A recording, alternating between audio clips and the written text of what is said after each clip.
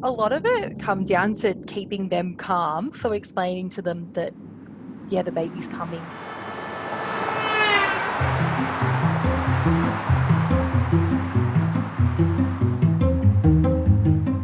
When I delivered my first baby, it was actually on a freeway. They were delivering this baby that had decided to make an early entry.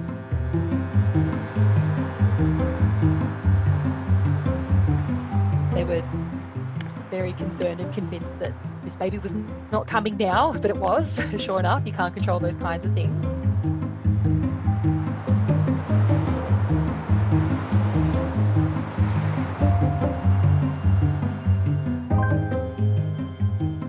And I just wasn't confident during that call.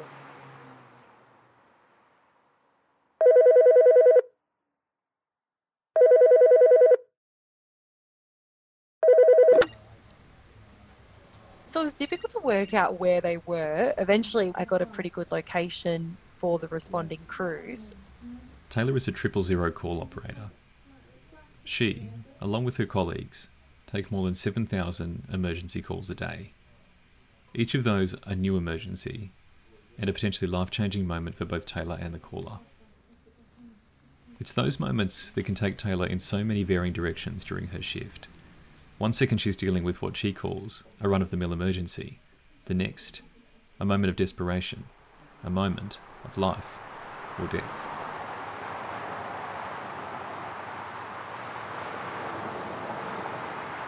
As you've heard, Taylor just received a call from a couple on their way to the hospital, stopped on the side of a freeway in an unfortunate premature induction of labour. This moment, for Taylor, and for those on the other end of the line, was a uniquely magical one.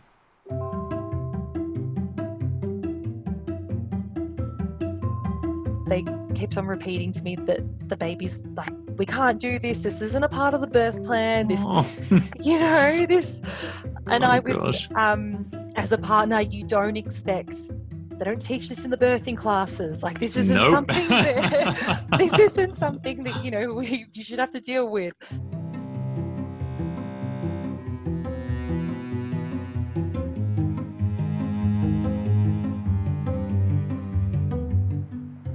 The baby was born, and the baby was born healthy. I'm really fascinated now in what name they gave that baby after that particular story. But I guess so we'll never know. I was very tempted to sort of slip in that. Oh, my name's Taylor, by the way. Just in case you need an idea. It's unisex, boy or girl. It doesn't matter. Yeah, it can work.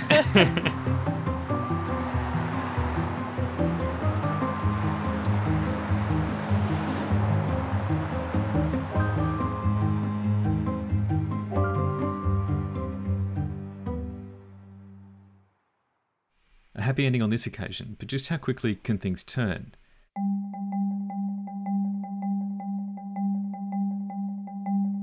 This week on The Risk Equation, we explore how Taylor and other 000 operators face these moments and how they overcome the relentless stress and pressure of call after call, all with the chance of that call being a life-changing moment.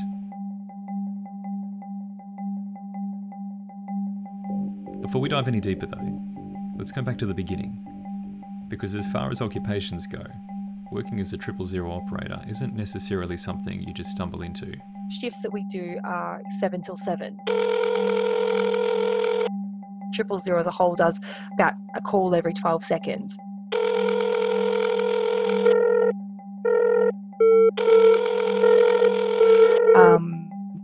So it's a lot of calls in a day. It's about 7,000 calls.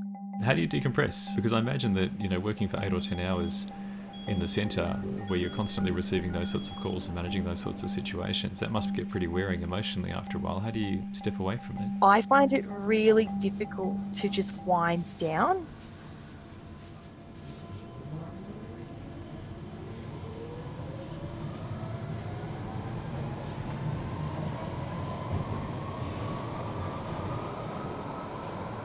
Sometimes I'll come home and even after night shift, and I'll be like, oh, I have to get back to sleep so I can come back to work in another 12 hours time. But I can't sleep. I've constantly zooming around the house. I'll be like, oh, now I've got to do this, this, and this. I find it really difficult to wind down sometimes after a shift.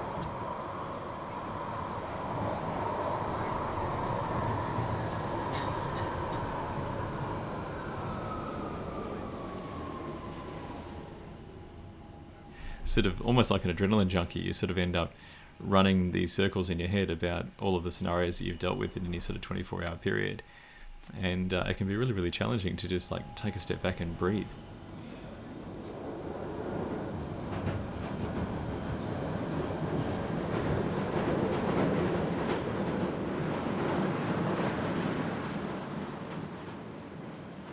We're talking to a life coach called Shana Kennedy. She's a really lovely woman and incredibly talented at what she does.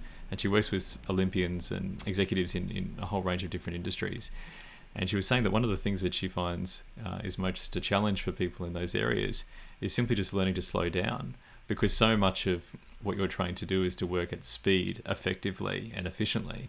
And the idea of like wasting time by just concentrating on your breathing seems like such a difficult thing to do for people with A-type personalities who work in these sorts of areas.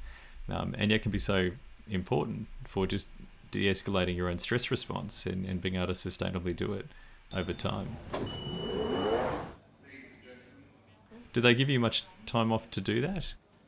So we'll do 2-day shifts. So the 2 12-hour day shifts, have a day off, and then come back in the next night and do 2 night shifts, and then have 3 days off, and then come back in.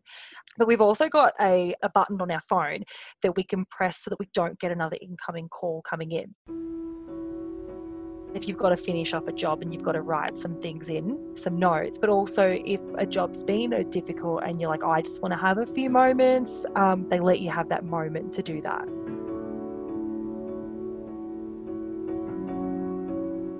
Do you remember what your first day taking calls independently was like?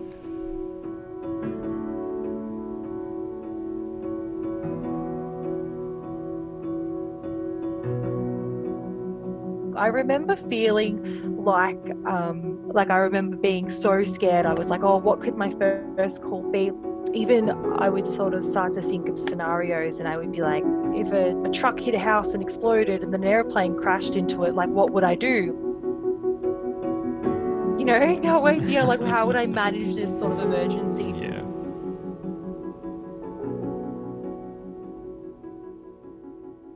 And they were very underwhelming. I remember thinking like, oh, okay, like what was I so nervous about? So I guess that's a positive experience to have for the first bit.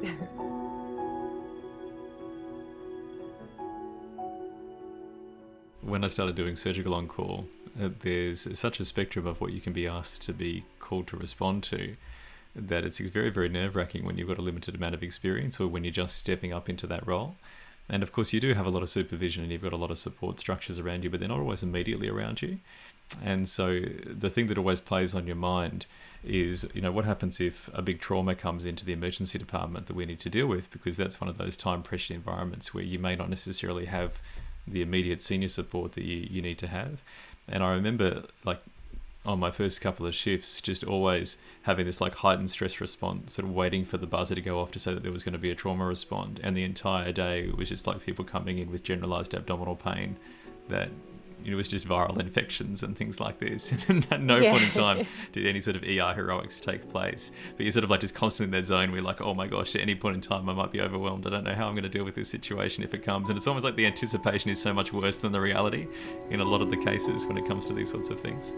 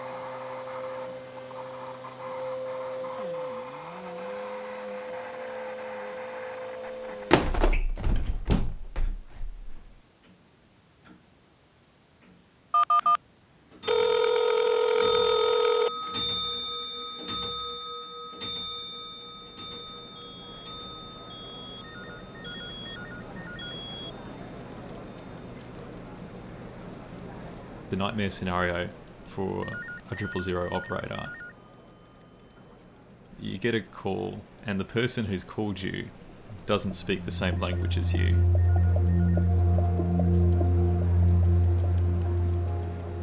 Doesn't know how to communicate what's going on or how to get help. Can you tell us about when that happened to you and the circumstances around that?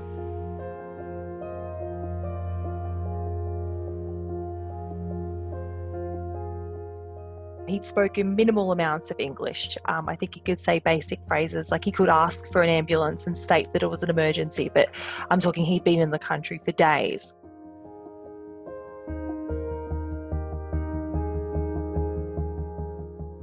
I'd asked him, what language do you speak? And he just was unable to respond to that at all.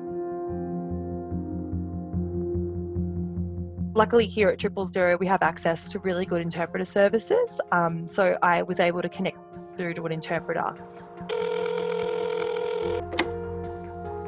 Ended up discovering that he was unable to give me his address. So I'd asked him if he had a letter in the house and if he could just read out the letters of the address written on the letter.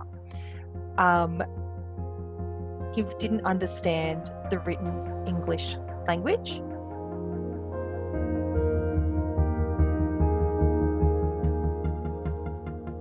So he was unable to even read that out to me.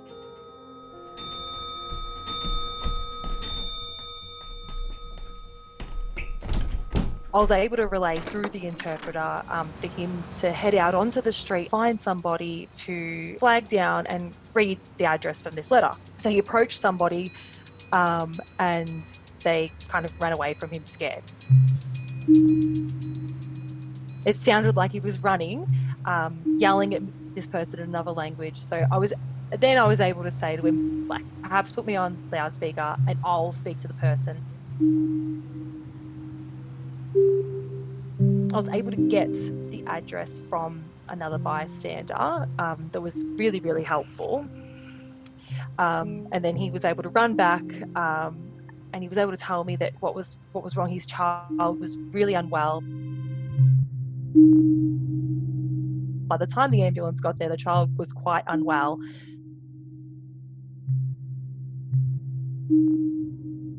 Very grateful to the bystander and to the interpreter service that we would be able to work through that. I think about all those times that I've been overseas and in a country that doesn't speak English. It can be a really disorientating experience when you walk into a country for the first time through the customs administration. Suddenly you're in this completely different world where you realize even the basic things are suddenly really, really difficult because you can't communicate what you're thinking to someone. It sort of highlights, I suppose, the stresses of a job that is inherently quite challenging just by virtue of the fact that you can't physically help that person except through your voice. The only way that you have to mediate the situation is by how you're communicating with that person. And then when that's taken away, how difficult that must be. Was that something that sort of came naturally to you when you started in the 000 call room, the capacity to effectively recruit people through your instructions to do really quite extraordinary things? Or was that something that you had to build toward over time and figure out how your style was going to work? It's definitely much more difficult when we first start out to be able to kind of work out what call style works for you. And me in particular, I can sometimes sound quite firm over the phone. Sometimes if I sound empathetic, I can sound too empathetic. I can sound a bit condescending. That can come across to people. Everyone's got a natural style, and I think you've got to work out what fits the caller as well. You've got to sort of move through a few different styles until you go, oh, okay, so this person responds to somebody being firm, or this person responds to empathy, or some people don't need a lot of assistance at all. It amazes me that what people are able to achieve under stressful circumstances without any training.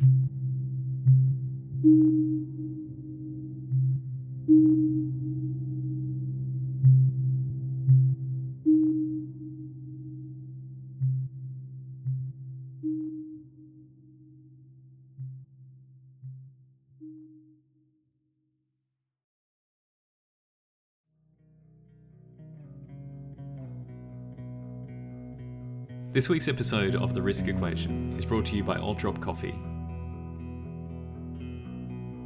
AltDrop is an online coffee marketplace that's helping support local Melbourne businesses and creating a sustainable, fair and stress-free coffee buying experience. All of AltDrop's coffees are roasted, ground, packaged and shipped from Melbourne directly to your door. And the prices are a lot lower than you might expect as well. Looking at Coles or Woolies, you're not paying much more. AltDrop prices start from just $15 a bag. And that $15 bag is coming from a small, local and sustainable Melbourne roaster, instead of your giant supermarket brands like Victoria or Lavazza. AltDrop have set up a 10% discount code exclusive to listeners of The Risk Equation. That code is RISK, like the name of the show. That's code RISK for 10% off at altdrop.com.au. And thanks again to AltDrop for sponsoring this week's episode. We really appreciate it.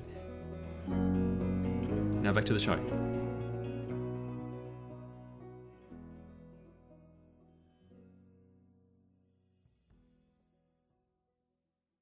When you're recruiting somebody to help you, or you're trying to allocate resources effectively to them, what are the sort of the techniques that you've developed over time that you say, hey, look, this reproducibly works in these sorts of circumstances? What are the sort of the key tenets, if you like, of managing a stressful situation for someone and making them functional on the ground so that they can be an asset to themselves and to you?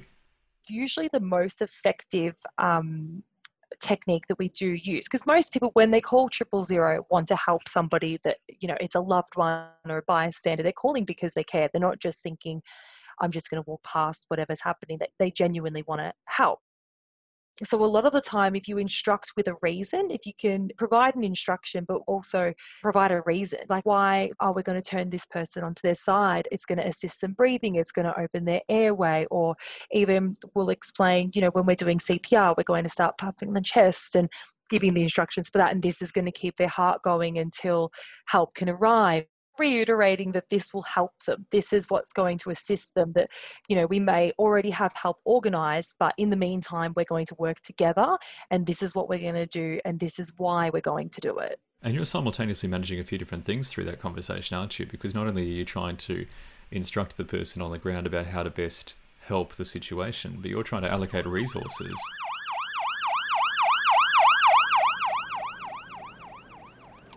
How do you manage all of those things at the same time? How does that work? At the beginning of the call, usually it's pretty hectic and you've got a lot of things going on. Essentially working out what's actually happening and then working out what's required.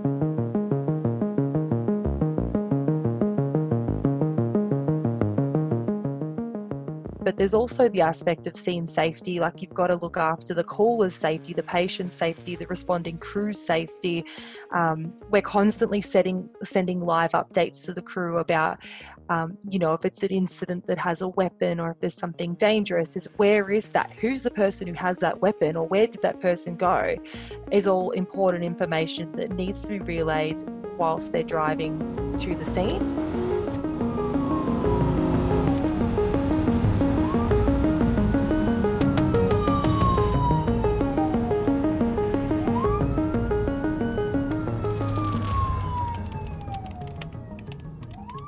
The dispatcher will dispatch the job over the channel and give the information, but the crews will be able to see on their software any important information, you know, the offender's on scene or this person's there and they're dangerous because X, Y, and Z, or it could be it's not even people that are always the danger, you know, something could be on fire, or from an ambulance perspective as well. It's important to know, you know, if it's a child, how old they are, so that you can start working out your drug calculations and you can start working out things by their weight and stuff like that so you can be prepared.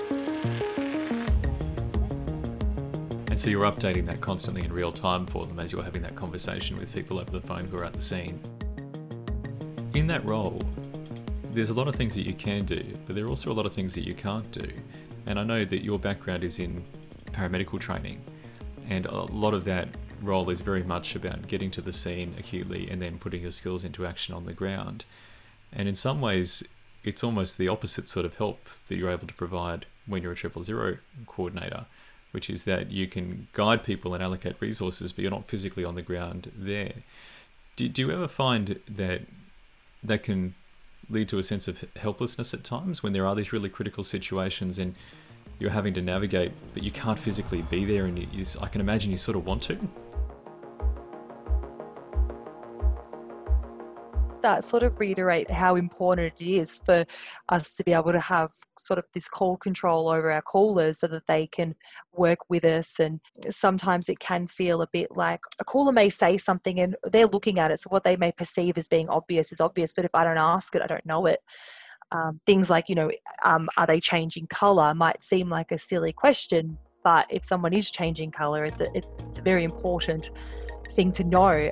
We heavily rely on them to be our hands, our eyes, our ears. It's an amazing partnership, really, isn't it? Rapidly formed in seconds of critical need.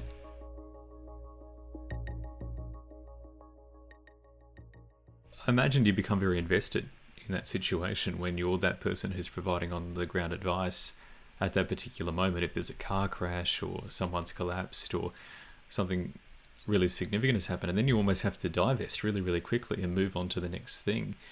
How do you manage that over time when you've got this incredible bond with these people for these few minutes and then all of a sudden you don't hear about it anymore? I think no matter what happens at the end of the call, it makes me feel better that I know that what I've done's helped. And whatever the outcome is of the call, especially after the call, a positive outcome doesn't mean that I did do my job properly. I can only be judged on my performance, on what I actually did. It's always good to know that if things went well and what you did worked well. I just base it on my performance, on what I actually did, if that makes sense. It absolutely does make sense. I think that it's really easy sometimes to think that in order for a job to have been done well, it has to have the outcome that we would most like. When in most cases, things don't work out exactly the way that we like, but it doesn't mean that the job wasn't done really, really well. And particularly in medicine, I think, and in healthcare, that's very true. And it's very easy to beat yourself up if something doesn't work out the way that you anticipate. But if you reframe it and you say, well, was there anything that we could have done differently that would have led to a better outcome? And if the answer is no, then in some ways that was still a success because you've done the job to the best of your ability within the limitations that we have in this day and age.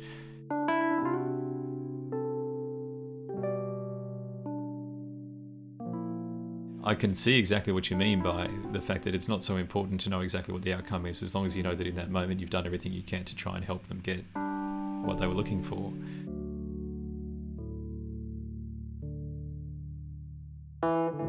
I was listening recently to an interview that was done with a doctor over in the United States, and he had a heart attack at home, and no identifying reason as to why that was the case, but his wife ended up having to do CPR for him and called their equivalent of 000 and obviously got an ambulance dispatched and then was sent to the hospital.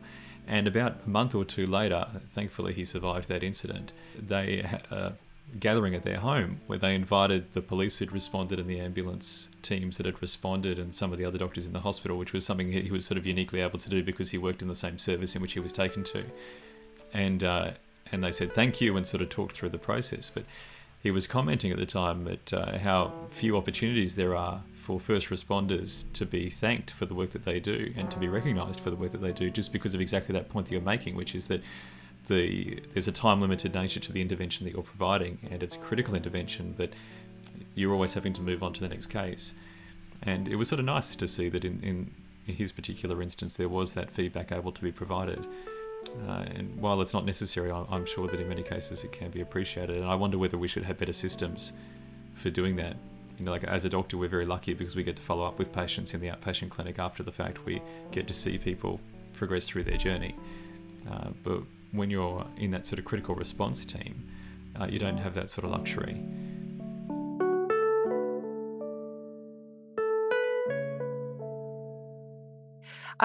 Although there is instances, like for example, the story I told earlier about the man that had difficulty communicating with me, I got to have a few minutes once the responding crews did get there and just to have a conversation with him, and also just to let him know that he did a great job and that, like he really held himself together, and he started crying at the end. Like he finally broke, but I was, and he was very thankful, but I liked that I also got to tell him that he did a really good job, and that, not like a really good job, and he's worked really hard and he deserves to feel good about himself.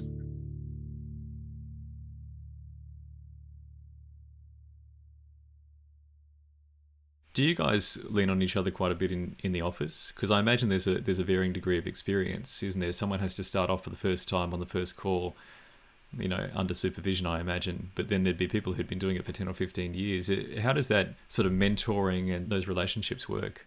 We do training for a few months, and then once we've done training, which is sort of like some mock scenarios and sort of like working our way up into it, we end up doing a mentoring process, which we don't take live calls by ourselves until we're deemed safe enough to do so. We're then monitored by our team leaders quite extensively. But then even after that, once you're fully signed off and competent, it's still always, no matter what someone's experience levels are, we're always asking questions, and I might do something, and then we'll have a discussion afterwards, and somebody else may do something different. Or they'll be like, oh, I would do this in this instance, or, that we've always got open-ended discussion going about how we would approach a certain situation, or somebody would go, hypothetically, if this happened, what would we do? And it might be something that none of us have ever encountered before, or someone may have encountered it and this is what they saw work, this is what they saw didn't work. There's constantly a rolling discussion going. How do you debrief after some of these calls? Is there a process for that? So we've got external facilities that we can talk to. We've also got our team leaders are extensively trained in mental health and wellbeing. Or we've also just got our workmates that you can sort of turn to and have a moment. Esther's pretty good in that you can log out if you need to take a walk, have a chat with somebody, or we've on-site counsellors that come in that, you can just log out and have a chat to at any point in time. So there are on-site counsellors that you can essentially go and reference at any point that you need to? We don't have them there all the time, but they do work for the company that we can speak to over the phone at any point in time. But we have certain days that they do come in. One of the good things about it as well is that you don't even have to talk. It's not necessarily confined to talking about work issues as well, where we've got resources about financial management and stuff like that we're allowed to access through this company. Relationship advice, it's really about everything.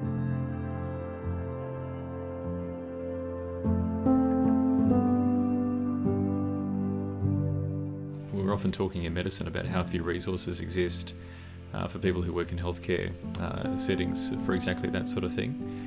And when you consider sort of the accumulated trauma that you live with in a hospital environment over time, it's sort of amazing that we don't have more official structures for it. And it's really encouraging in a way to know that in your office that's a service that's routinely provided and routinely taken up. That's really cool. And how do you calm yourself when you're on the call to some of these situations? Because I'm a little stressed even just hearing you talk about some of these scenarios, let alone having to sort of put on a professional face and guide somebody through what to do in those circumstances. How do you get yourself into that zone? I don't actually realise what's happened or how stressed I felt until after the call. It quite often won't be until I've hung up and I go, oh, I can't believe I just did that. Or I really get this tunnel vision and I just think, oh, this is what you have to do next and this is what you have to do next, and sort of tackle everything one bit at a time.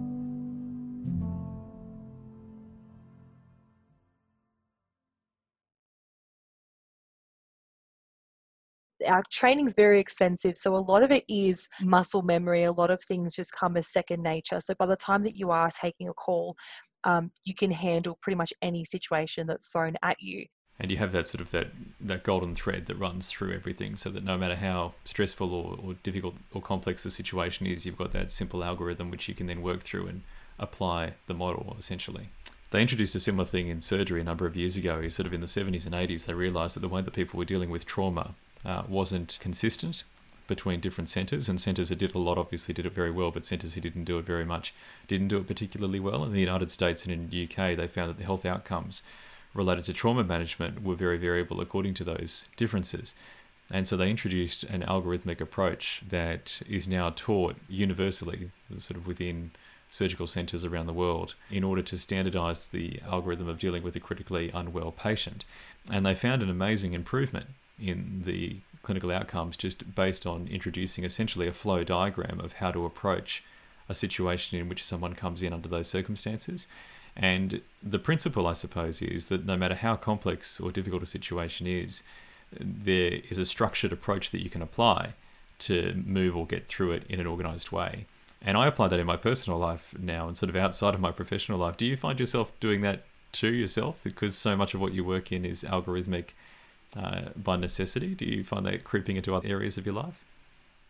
Definitely, especially for us, like the approach of just tackling one task at a time, getting the location first and then working out what's happened and then notifying the services. Like if you look at it in a holistic approach, if you look at everything at once, it can become quite overwhelming. You're like, oh, how am I going to do this and do that? How am I going to do everything at the same time? Without a doubt, not just a little overwhelming, incredibly overwhelming. You know, when you're dealing with multiple different emergency services as well as multiple different people on the ground.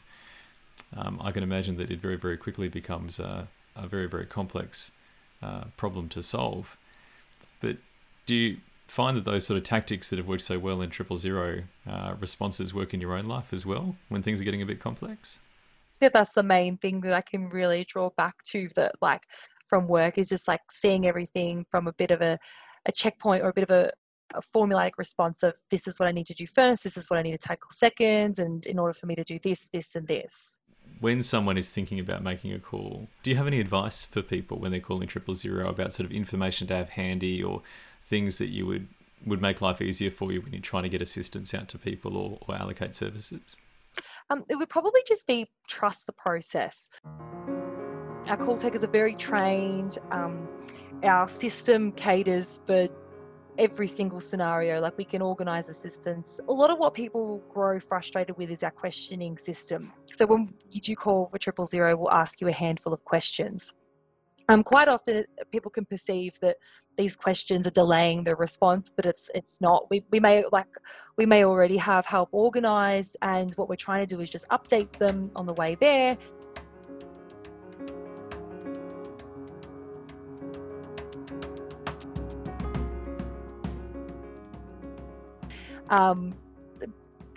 But I guess it adds a bit of pressure to them as well to be right and to give the right information. I would just trust the system, just answer the best that you can. You can't be wrong.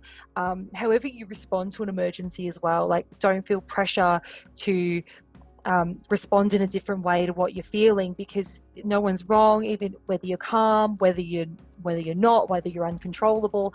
It's all normal. Just trust the call taker and trust the process.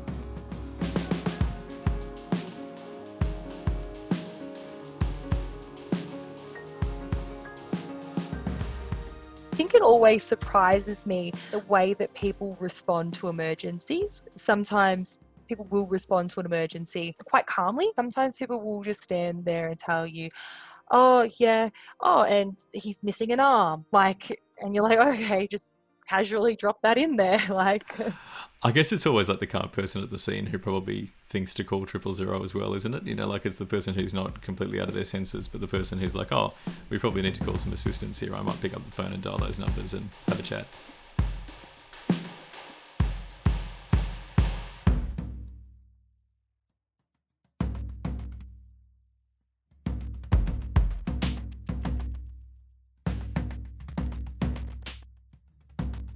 How do you calm somebody who is really freaking out and who isn't really in their senses? What techniques do you apply to that situation?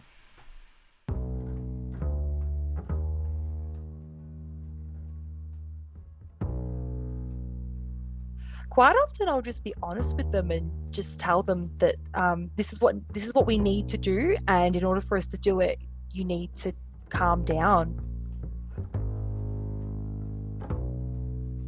And I know that saying to somebody who's in a heightened situation or who's upset, as everybody probably knows, telling them to calm down does not always work. But sometimes you just got to be honest to people and just tell them, like, you know, I understand that this is a very distressing situation and we can deal with those feelings and emotions in a moment, but we just need to, right now, we need to work out how we're going to solve this issue in front of us.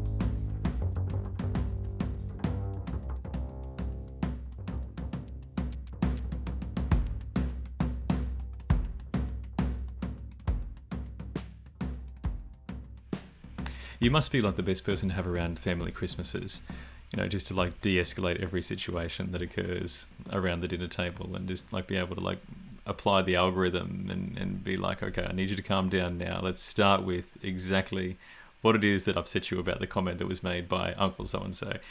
Do you find that this stuff sort of creeps into your family life as well, where people are like, okay, don't 000 me now? I've definitely had situations where I found myself during conversations, someone will be telling a story, and you've probably seen it in the medical world when you ask what happened, like what's the presenting emergency, and they'll start off with 3 weeks ago. Yes.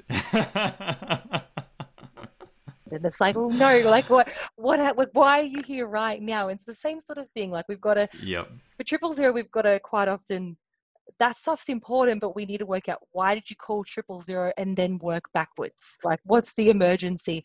So I'll quite often call control them and draw them back to that point. Like, well, what's happening? And if someone starts to tell a story and I get bored during a story, sometimes now I'll call control them to the point of the story and be like, oh, well, what, like, where's the funny bit, or what's the point? Like, I have to remind myself sometimes that no, you have to actually let people talk when you're not at work. Yeah, I'm gonna use that term. I'm gonna call control more people, I think, in consultations. When you see someone for the first time in the emergency department, if someone's been referred to you for a surgical issue, then a lot of people will have in their idea the information that they think is important, that they want you to know. I often find that you'll start by asking someone we're always taught to ask general questions to start with, but when you start nuggeting down into sort of more specific things, people won't answer the question directly. They'll answer the question that they want to answer. And so they'll find, some way of sort of weaving around the information that they think is the important thing. I thought that was only something that we faced in hospital EDs, but it's nice to know that even 000 operators deal with that as well.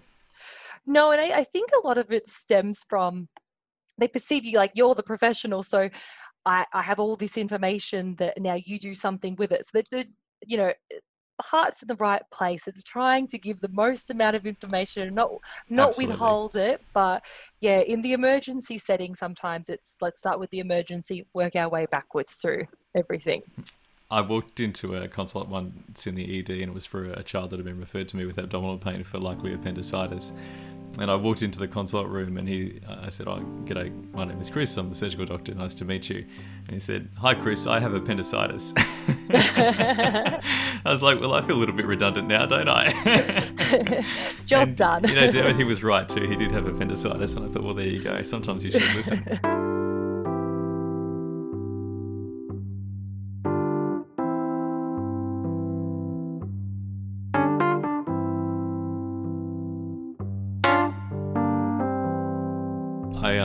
I'm really so grateful for you joining us on the podcast today and giving us a little bit of an insight into what it's like to work in a 000 call room. I'm certain that there are so many people who are grateful for the work that you've done, and at least one baby that's named after you somewhere in the country.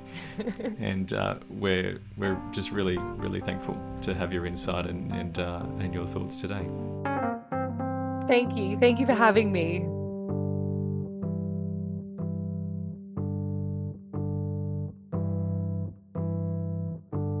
Thanks to Taylor for joining me on this week's episode of The Risk Equation. Before we end the show, another thanks to AltDrop for sponsoring the show this week. Visit altdrop.com.au and use the code RISK for 10% off your purchase of coffee.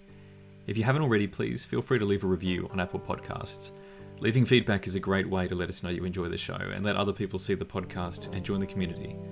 So thanks again for listening to this week's episode and for your ongoing support.